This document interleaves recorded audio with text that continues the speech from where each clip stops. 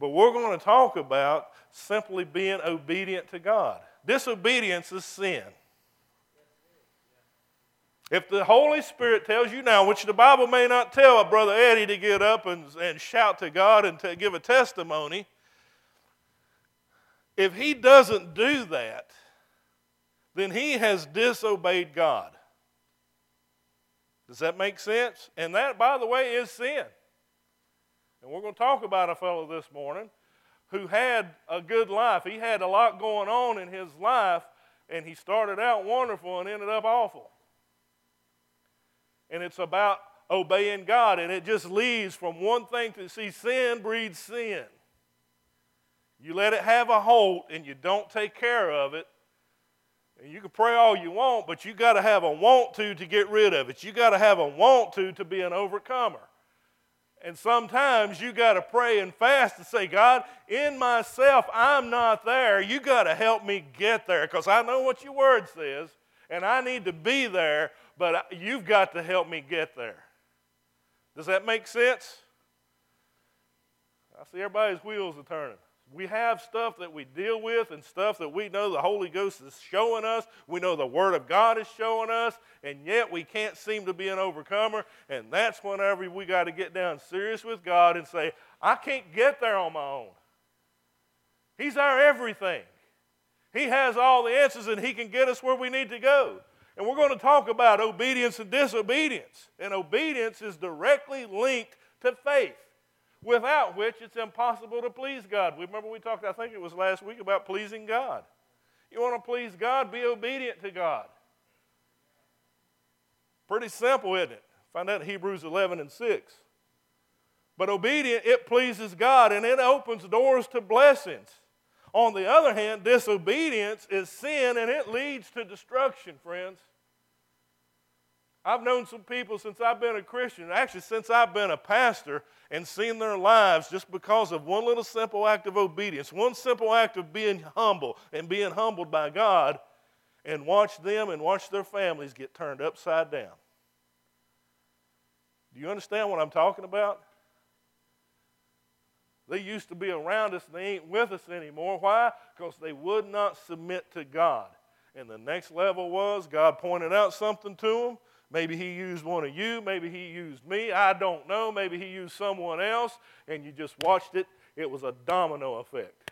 And until you go back and fix the place where you get off track, it's no good. You come to church and wash feet, and you can eat a whole loaf of bread if you want, but it doesn't mean anything. You're going through an act, and God says, look, you got to back up, because I'm not walking over there. I'm over here. You got off of the track and went over here and walked, and I'm beside you, but you're not walking with me. You understand what I'm talking about this morning?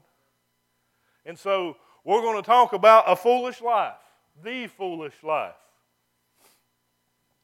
In 1 Samuel 26:21, then Saul said, I have sinned. Return, my son David, for I will harm you no more, because my life was precious in your eyes this day. David could have killed him. They were in a cave, and he could have killed him. He said, indeed, I have played the fool and erred exceedingly. This is King Saul we're talking about. No man ever had a better start than King Saul, and nobody ever had a sadder finish than King Saul. And I want us to get that inside of us today. Don't think it can't happen to me. Friend, it can happen to me, and it can happen to you. You ain't done walking yet. You ain't done going through this life yet. And therefore, we have got to let this lesson come true and ring true to us, because we can get off track. And it's a foolish life. You see, when we first meet Saul in Scripture, he's handsome, he's winsome, he's courteous, he's thoughtful, he's humble, he's young. He seems to have it all. But yet when he becomes an old man, he's bitter, he's murderous, he's envious, he's wicked, and he's desperate. He's a mean old man. Have you ever seen somebody like that? There's been people in churches before, they'll get mad because you sit in the seat they've been sitting in for 35 years. Friend, if that's you, get off of that train because that's a bad train. There are no assigned seats in church. If we had till 2 o'clock today, I'd tell everybody to get up and swap spots. Get out of your comfort zone. Huh. That sounds like a good idea, don't it? Let's do that. Don't sit where you sit and move. Don't sit where you sit and move. We get done a lot quicker the sooner you get this done. Change your spot. Change your place.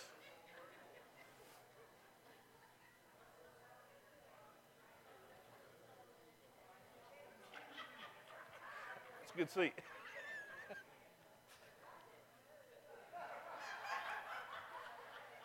Yeah, some of you, like Sister Murphy, say, I shall not be moved.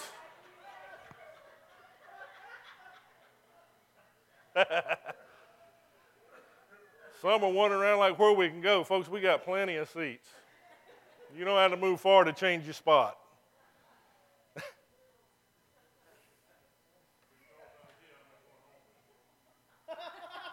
You can come home with me if you feed me.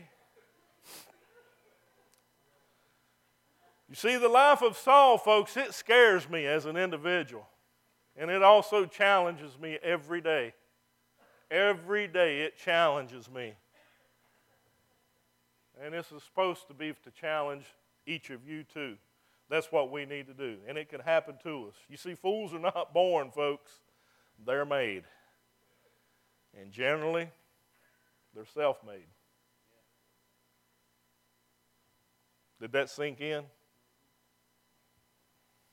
You see, Saul had a great deal of opportunity. No man ever had a better start than him. He had a lot going for him. Let's go to 1 Samuel 9:1. There was a man of Benjamin whose name was Kish, the son of Abiel, the son of Zeor, the son of Bechorath, and I hope I didn't butcher them too bad, the son of Aphiah, a Benjamite, a mighty man of power, in verse 2. And he had a choice and handsome son whose name was Saul. And there was not a more handsome person than he among the children of Israel, for from his shoulders upward, he was taller than any of the people.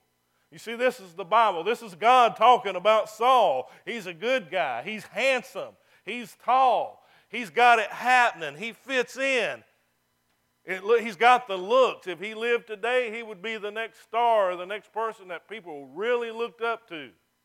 That's who he was. That's what he was about. And this is God talking about him. And he was quite modest in verse 15. Now the Lord had told Samuel in his ear the day before Saul came, saying, Tomorrow about this time I will send you a man from the land of Benjamin, and you shall anoint him commander over my people Israel, that he may save my people from the hand of the Philistines. For I have looked upon my people because of their cry has come to me. So when Samuel saw Saul, is that the Bible? Yeah, when Samuel saw Saul, S-A-W, Saul, S-A-U-L, when Samuel saw Saul, he said to him, There he is, the man whom I spoke of you. This is what God was saying to Samuel. This one shall reign over my people. And Saul answered and said, Am I not a Benjamite of the smallest of tribes of Israel, and my family the least of all the families of the tribe of Benjamin? Why then do you speak like this to me? You see, what he's saying is, I ain't worthy to be king. You know, I don't come from the good stock. You see, we look at that, don't we, sometimes? He said, I'm not like that. That's not who I am. I don't even have the ability to be king. Why are you saying that I'm going to be? This is a humble guy. You see that, right? He didn't have TV ads and posters out saying, Vote Saul for king. He didn't feel that he could handle the job. It's not me. You must have the wrong guy. You got to get this other fella. But he had a good spirit about him. In 1 Samuel 10:26, and Saul also went home to Gibeah. Valiant men went with him whose hearts God had touched. Now what it's saying there is he had a following. And God was the one that appointed that. Does that make sense? Let's make a picture here to help it out.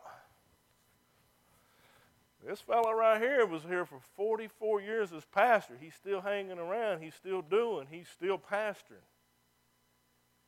Whether you want to or not, it ain't over. I think about all of y'all except for a few. Y'all are direct from his ministry. About all of you are. Not all of you. Some of you's come in since I've been here, and that's okay. We ain't no competition. This is God's program.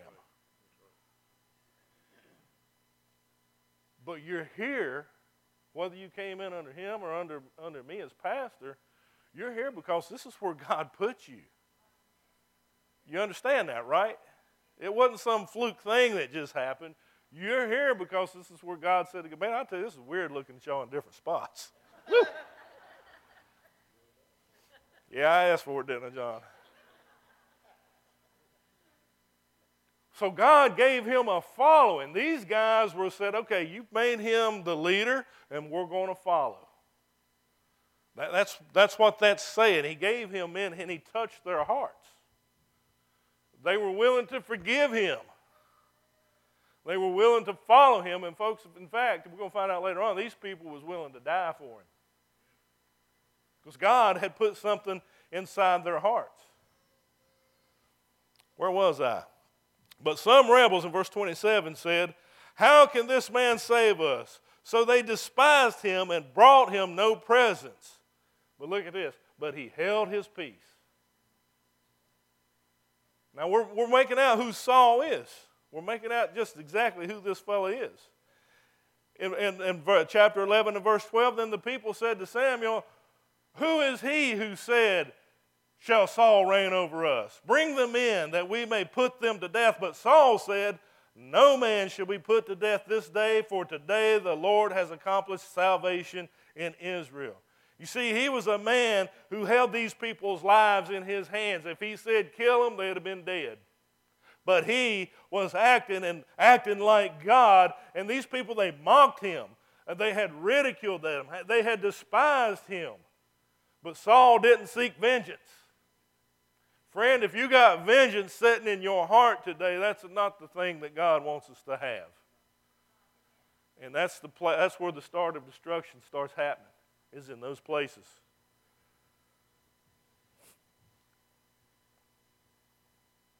As a matter of fact, his strength was actually shown in his kindness to his enemies. Remember, Jesus was on the cross, right? Father, forgive them, for they know not what they're doing. Those weren't just words to put in the Bible. He meant it. The very people who drove nails into his hands, he's begging for their forgiveness. Now, folks, when Jesus gets in you, that's the kind of stuff that comes out. That's what we're going for. That's where we're headed to. But let's look in verse 1 of chapter 10. We're going back up a little bit. Then Samuel took a flask of oil and poured it on his head and kissed him and said, is it not because the Lord has anointed you commander over his inheritance? Then the Spirit of the Lord will come upon you, and you will prophesy with them and be turned into another man. You see, friends, when you get saved and the Lord and Jesus comes into your heart, you get turned into a different man. You're a different person than you used to was. And the rest of your days, he's going to continue to doing this. See, you got two choices whenever you say, Jesus, come into my heart. Number one, I'm going to follow you, or I ain't following you. If you don't ask him into your heart, you've already decided you ain't following. That's the whole point here. But that's where he's at. And he said in verse 7, and let it be when these signs come to you that you do as the occasion demands. Now get a load of this. I want every one of y'all to get this in your spirit this morning. You're a believer in Jesus. You've been a follower. I don't care what's going on in your life right now. Maybe you're low, maybe you're high. It doesn't matter. For God is with you. Every one of you. God is with you. See, he didn't just have it good. We got it good too. All the creditors knocking at the door. We lost our job. This is going on. That's going on. Cancer's going on. But God is with you. Hang on to God because you got nobody else to hang on to. There's another one who wants to take his place, and he will lead you straight in to the pit of hell. And we can't allow that to happen. God is with you. He ain't leading you to that place. You see, Saul had a wonderful spirit. Men who God had gave him, they were his faithful followers. He had Samuel the prophet to lead him. Think about that. Saul, God wants you to do this. He didn't have to think about it, okay? Saul, God don't want you to do this. He didn't have to think about it. He didn't have to look in the Bible and pick up 25 different commentaries to see if it was okay. This is what God wants. Wouldn't it be great if you had that? Wouldn't you like to have a Samuel walking around with you all day long? God wants you to go over here, but God wants you to, okay. Let me tell you something you do. It's called the Holy Ghost. Do you believe in him? Do you believe that he's real? You got him. He will lead you. He will lead you. And he ain't going to places we ain't supposed to go. And he'll let us know, you ain't supposed to go there, and I'm not going with you. You see, wouldn't you like to have a personal prophet? You sure would. This guy, he had it all. He had the looks. God had anointed him. He didn't want it. He's hiding back in the crowd. He don't want to get seen. All this is going on, but God pulls him out. He anoints him as king. He had it all, man. You ever seen somebody that you think, boy, they just got it all? Everything's going great for them. This guy had it better than anybody. And then he blew it. And this is where we want to get to learning today. Friend, wherever you're sitting today, don't lose sight of this. You ain't done yet. You could blow it. And that's the thing that scares me. That's the thing that I want to keep going right. Let's look at what happened to him. His self-destruction. This is the foolish life that we're talking about. Saul went from hero to zero. In the end of his life, he said, I have played the fool and erred exceedingly. You see, he went down a road of self-destruction. He had God on his side. God was with him, so for you and me, how much more should we not be warned? You're dealing with something in your life today. Handle it right. It's all right here. It's all right here. Handle it right. That's the instruction manual to keep you from self-destruction. GPS. God position satellite? I don't know. Let's look at his self-determination. I'm going to read a lot right here, so just hang with me, okay? 1 Samuel 13:5, and then the Philistines gathered together to fight with Israel, 30,000 chariots and 1,000 horsemen and people, as the sand of which was on the seashore and multiple. And they came up and encamped at Michmash to the east of Bethaven. And when the men of Israel saw that they were in danger, for those were the distressed. You ever been distressed before in your life? Walking with Jesus, you ever been distressed? These people were distressed. And then the people hid in caves and in thickets and rocks and holes and in pits. And some of the Hebrews crossed over the Jordan to the land of Gad and Gilead. As for Saul, he was still at Gilgal, and all the people followed him trembling. And then Saul waited 7 days according to the time set by Samuel, but Samuel did not come to Gilgal, and the people were scattered from him. So Saul said, bring a burnt offering and peace offering here to me. And he offered the burnt offering. Now it happened as soon as he had finished presenting the burnt offering that Samuel came, and Saul went out to meet him that he might greet him. And Samuel said, what have you done? What? I thought I was doing right. Boy, I tell you what, I can testify to that. I thought I was doing right. But the prophet, the one that God sent to him, said, what have you done? Saul said, when I saw the people were scattered from me, and that you did not come within the days appointed, and that the Philistines gathered together at Michmash, then I said, the Philistines are now come down on me at Gilgal, and I have not made supplication to the Lord. Therefore, I felt compelled and offered a burnt offering. Now, he did a religious thing, didn't he? Most of us say, oh, I did the religious thing. I did right. I felt compelled. I felt compelled. And Samuel said to him, you have done foolishly. You have not kept the command of the Lord your God, which he commanded you. For now the Lord would have established your kingdom over Israel forever, but now your kingdom shall not continue. The Lord has sought for himself a man after his own heart, and the Lord has commanded him to be commander over the people, because you have not kept what the Lord commanded you. Now it seemed like he was doing a religious act, didn't it? It seemed like that he was on. He was told to wait for 7 days at Gilgal for Samuel. Folks, it was a test. That's all it was. It was a test. Have you ever been tested? It was a test. And because nothing was out of control. Remember, God's in control, right? Amen? We got nothing to worry about. God is in control. Ain't nothing going to happen tomorrow if it gets here that God don't already know's coming, and he has given us what we need to have to get through it. Nothing is out of control. It was a test that he was put into, and Saul failed that test. You see, he had violated what was set aside only for the priest. It was the priest's job and his alone to offer the sacrifice. And you see, when he did that, he showed his lack of trust and faith in God. He saw the armies. He saw what was going on. And the thing was he was just running ahead of God. Have you ever done that? You ever run ahead of God? Boy, I have. And y'all have paid for a lot of it too. And I want us to keep that in our minds. He was running ahead of God. He couldn't wait on God. And Samuel said, you know what? You've been foolish. And folks, that's where the beginning of his end started. That was phase number one. He had it all. He was walking with God. Things was looking good.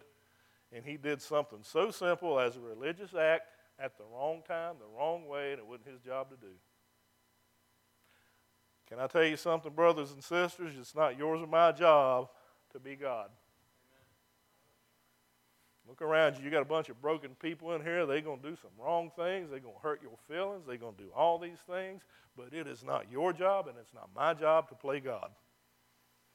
Because then you get ahead of God. Because God says, I've got another plan. I'm going to work this out.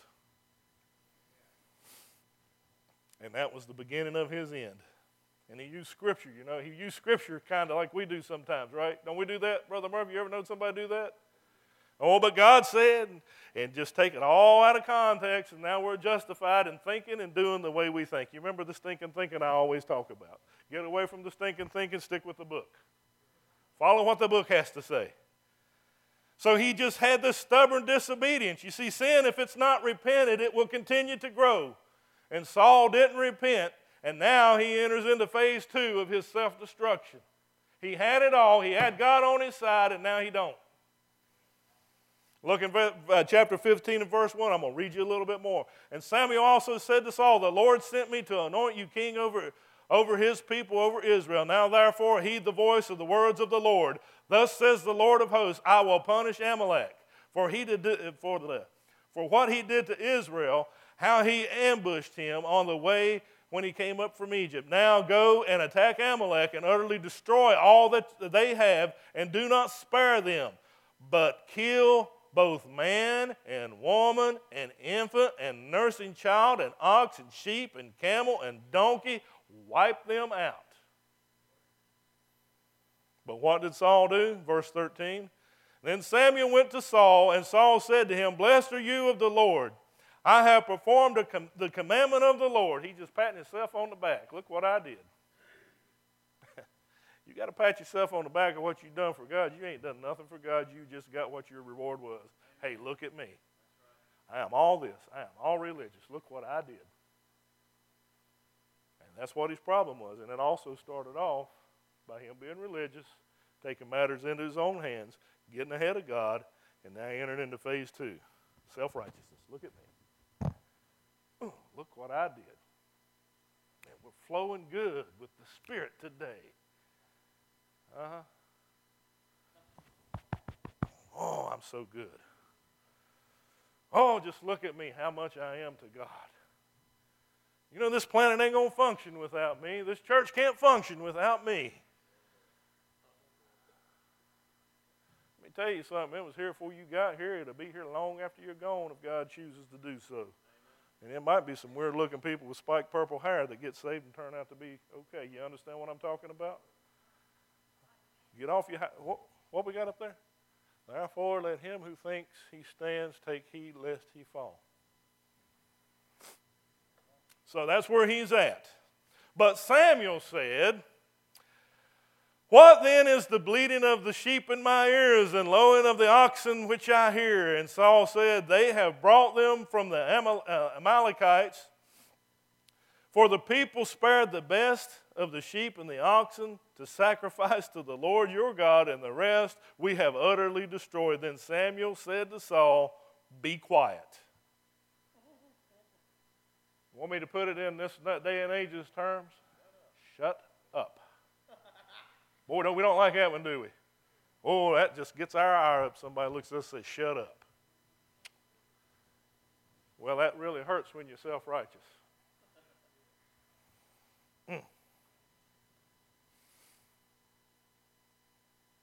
Be quiet, and I will show you what the Lord said to me last night. And he said to him, speak on, I want to hear. So Samuel said, when you were little in your own eyes, were you not head of the tribes of Israel, and did not the Lord anoint you king over Israel? When you wasn't all puffed up and mighty who you think you are, all the stuff you got everywhere you're at, didn't the Lord put you king over Israel? Now the Lord sent you on a mission and said, go and utterly destroy the sinners, the Amalekites, and fight against them until they are consumed. Why then did you not obey the voice of the Lord? Why did you swoop down on the spoil and do evil in the sight of the Lord? You see, back up here, he said the people did it. Samuel's correcting him and said, no, you did it. You're the leader. Why did you allow it to happen? You knew what was going on. Why did you allow that to happen? That's what he's saying here. But I want to show you what Saul did. This is what a self-righteous guy does. This is the second phase, remember, of self-destruction. And Saul said to Samuel, but I have obeyed. Have we ever had that conversation? But the Bible said, no, you didn't. It's the whole counsel of God. But I have obeyed. See, he won't even repent. He can't even see that he missed the mark. You see, that's what happens, and that's a foolish life. The voice of the Lord, I have obeyed the voice of the Lord, and gone on the mission which the Lord sent me, and brought back Agag, king of Amalek. He brought him back. He's supposed to kill him. I have utterly destroyed the Amalekites, but the people took the plunder. See, he's blaming them. They're the problem. Self-righteousness always finds the problems in everybody else. I didn't do nothing wrong. That's where he's at. And by the way, folks, he's only in the second phase of his destruction. There's more to come.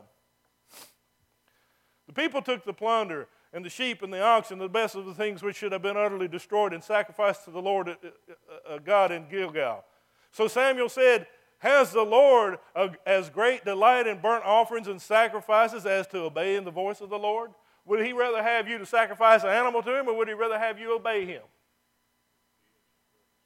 Folks, you can come and sit in church tonight, and we can stay till midnight, and we can stay today till 5 and take a supper break and come back and stay all day long, and we can do that the rest of the week. By the way, we could have that big revival we was talking about. But until we get on board with the Lord, it doesn't mean anything. You understand? Doesn't mean a thing. It means absolutely nothing. And we continue to pat ourselves on the back, how religious we are, how we do this and that and everything else. And God saying, you know what, I don't want your sacrifice, I want your obedience.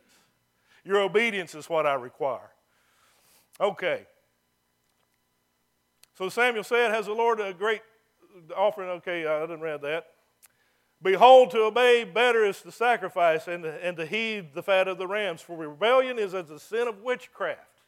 Do you understand that? Do we like witches? Then why do we rebel? Because we just like it. That's what the Bible is telling us. If we rebel against God, it is as the sin of witchcraft. And stubbornness is as the iniquity of idolatry.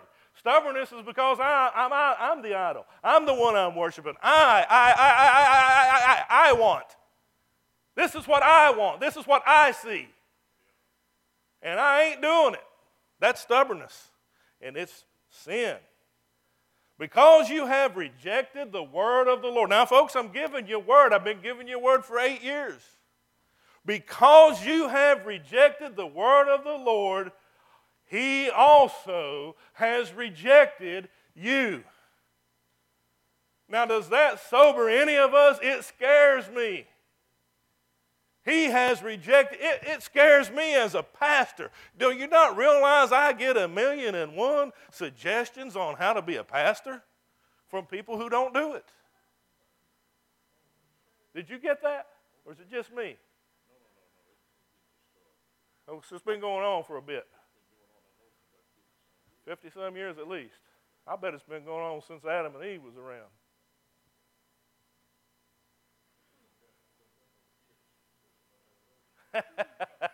I'm going to repeat what you just said. If you don't have kids, you can tell somebody else how to raise them. Barney did that to Andy.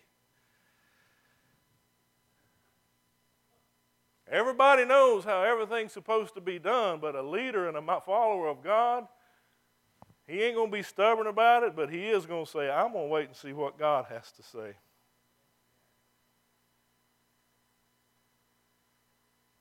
You understand? I've been accused a whole lot of being too slow to act. Brothers and sisters, that's okay. I'm going to be talking to God about it. When He tells me to act, I'm going to act. He's the one who called me to be pastor. And I'm going to seek Him because you know what? I want our church to be this light that shines to the world. Not so that we can pat ourselves on the back, but so that we can make a difference in lives. I'm talking about the people that's got needles hanging out of their arms this morning. I'm talking about the people that says, yeah, I got to go have an abortion soon. Do you not know that they can be saved? That's a good place for an amen, because if we don't believe that, we have gotten over on this track, and Jesus ain't over there. Because He can take that life and turn it around. We're all a living testament to that. He can take that life and turn it around, and we have to believe in that. We have to trust in that. We have to hold dearly to that. But you rejected the word of the Lord, and He has rejected you from being king. You see, God will never accept any excuse that we have of any kind for disobedience. My babies were hungry. That doesn't mean you can go rob the grocery store. If you come to church and get with the people here, somebody will probably feed you. You might have to get off of your humble heart and say, hey, can you give me a sandwich because I'm hungry? There's nothing wrong with that.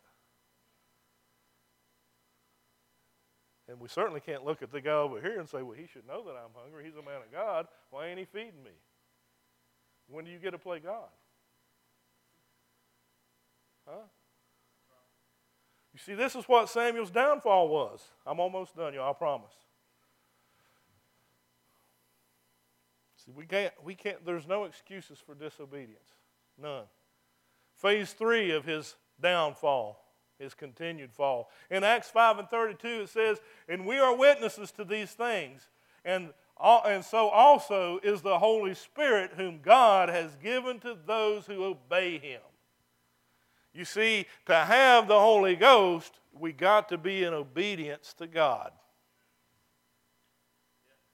In all areas. Not just the ones we pick and like, not the ones we cherry pick. In all areas, we have to be in obedience to God, and that's where the Holy Ghost comes in. We want Him to guide us, then obedience is necessary. In 1 Samuel 16:14, but the Spirit of the Lord departed from Saul, and a distressing spirit from the Lord touched him.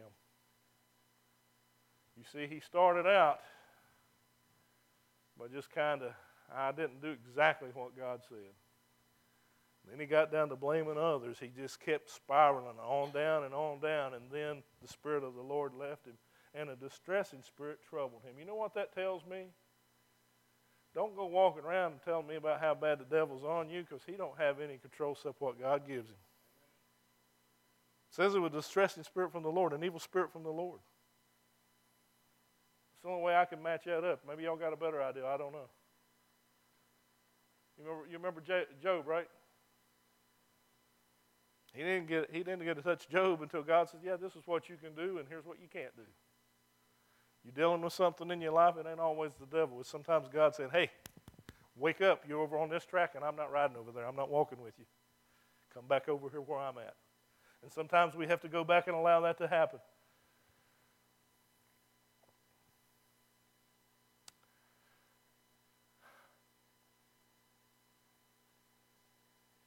Willful stubbornness, disobedience.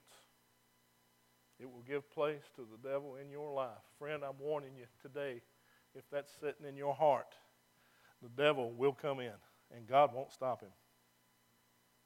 Did you hear what I just said? He will come in. Don't think you got it all under control. He will come in, and God won't stop him. Because he didn't, right here. You see the progression that's happened with Saul? He's running ahead of God. Then he's disobeying God. And now he's just opposing God. He's trying to kill God's anointed David. Do you hear what it said? He's trying to kill God's anointed David. You're a follower of Jesus, right? You love him with all your heart. My finger ain't that crooked. I'm pointing to you, Danny. You're all by yourself. You're a follower of Jesus, ain't you? You know, if you two fight against each other, who you fighting against? God's anointed.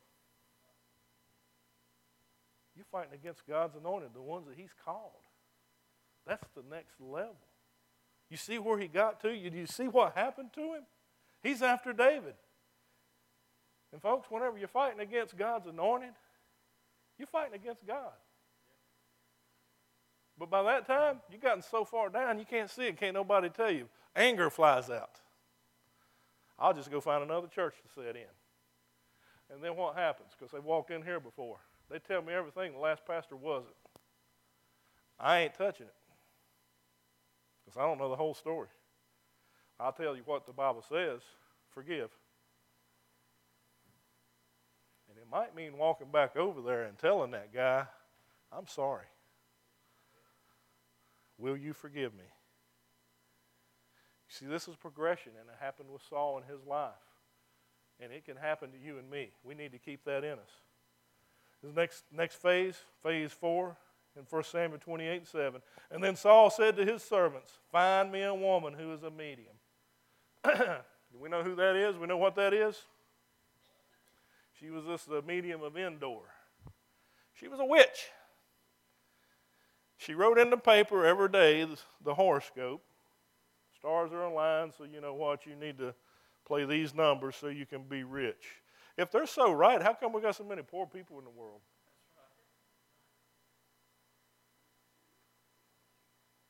Why do we go up here by the hospital and we see this little place where you can have tarot cards read and these mediums that will sit and talk to you and read your palm? Why in the world do they even need to be in business? If they got it all going on, why don't they just have all the money in the world that they want and go live on an island somewhere? Hey, can you explain that to me?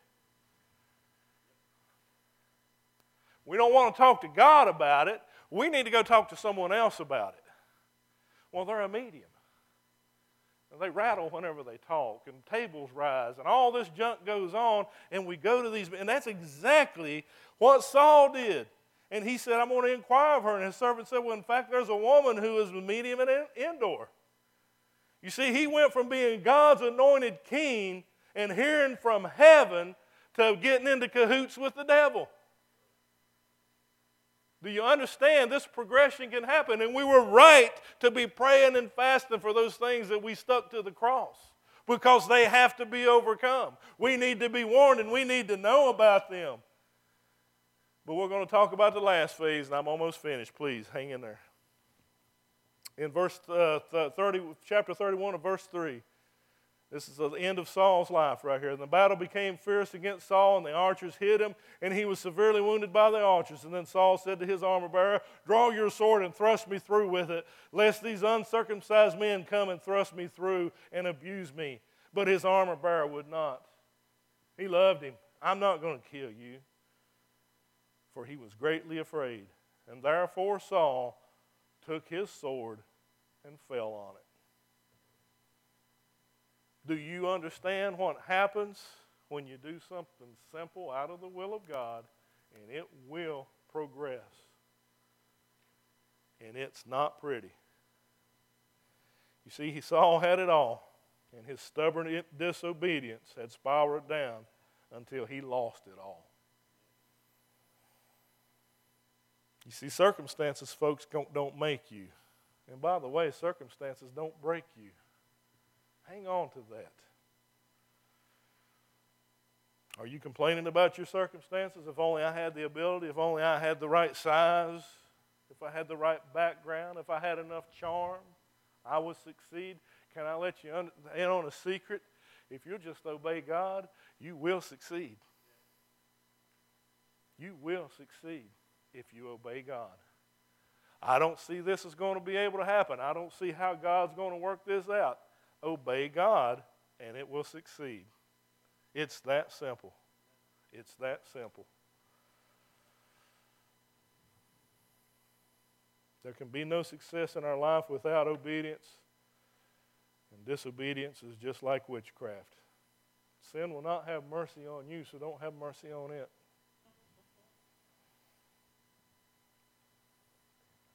And you can't obey God if you're self-willed rather than Spirit-filled.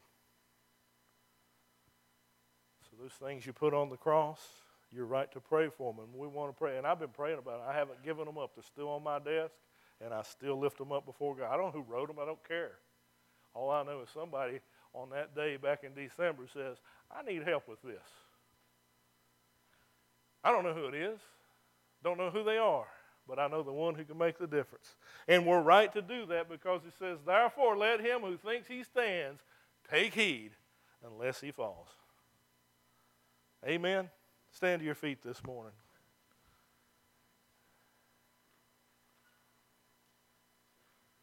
You know, Jason Crabb sings a song. And in my opinion, it's the best one he ever made. You got your opinion, we ain't going to fall out over it, I hope, because if we do, there's not enough Jesus in us. He never promised that the cross would not get heavy. But he did promise that help would always come, and it'd be on time. You know that? Help will be on time. Do you know that? Help will be on time. Jesus didn't show up for Lazarus' death, did he? And these people that walked with him was mad with him because he didn't get there in time. Jesus wept, folks, not because Lazarus was dead. He wept because they didn't believe in who he was. They said they did. They thought they did. They didn't realize he can come and get him out of that grave. That's why Jesus was weeping, because they didn't see.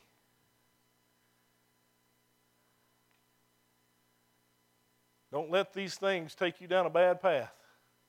Look up because your redemption draweth nigh.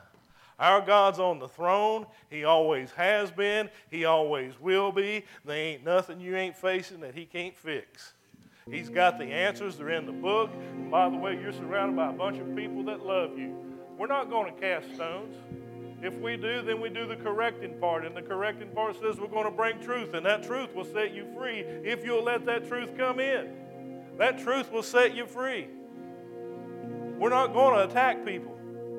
Oh, we're Brother Ken. Come on, Ken. Some of them need it.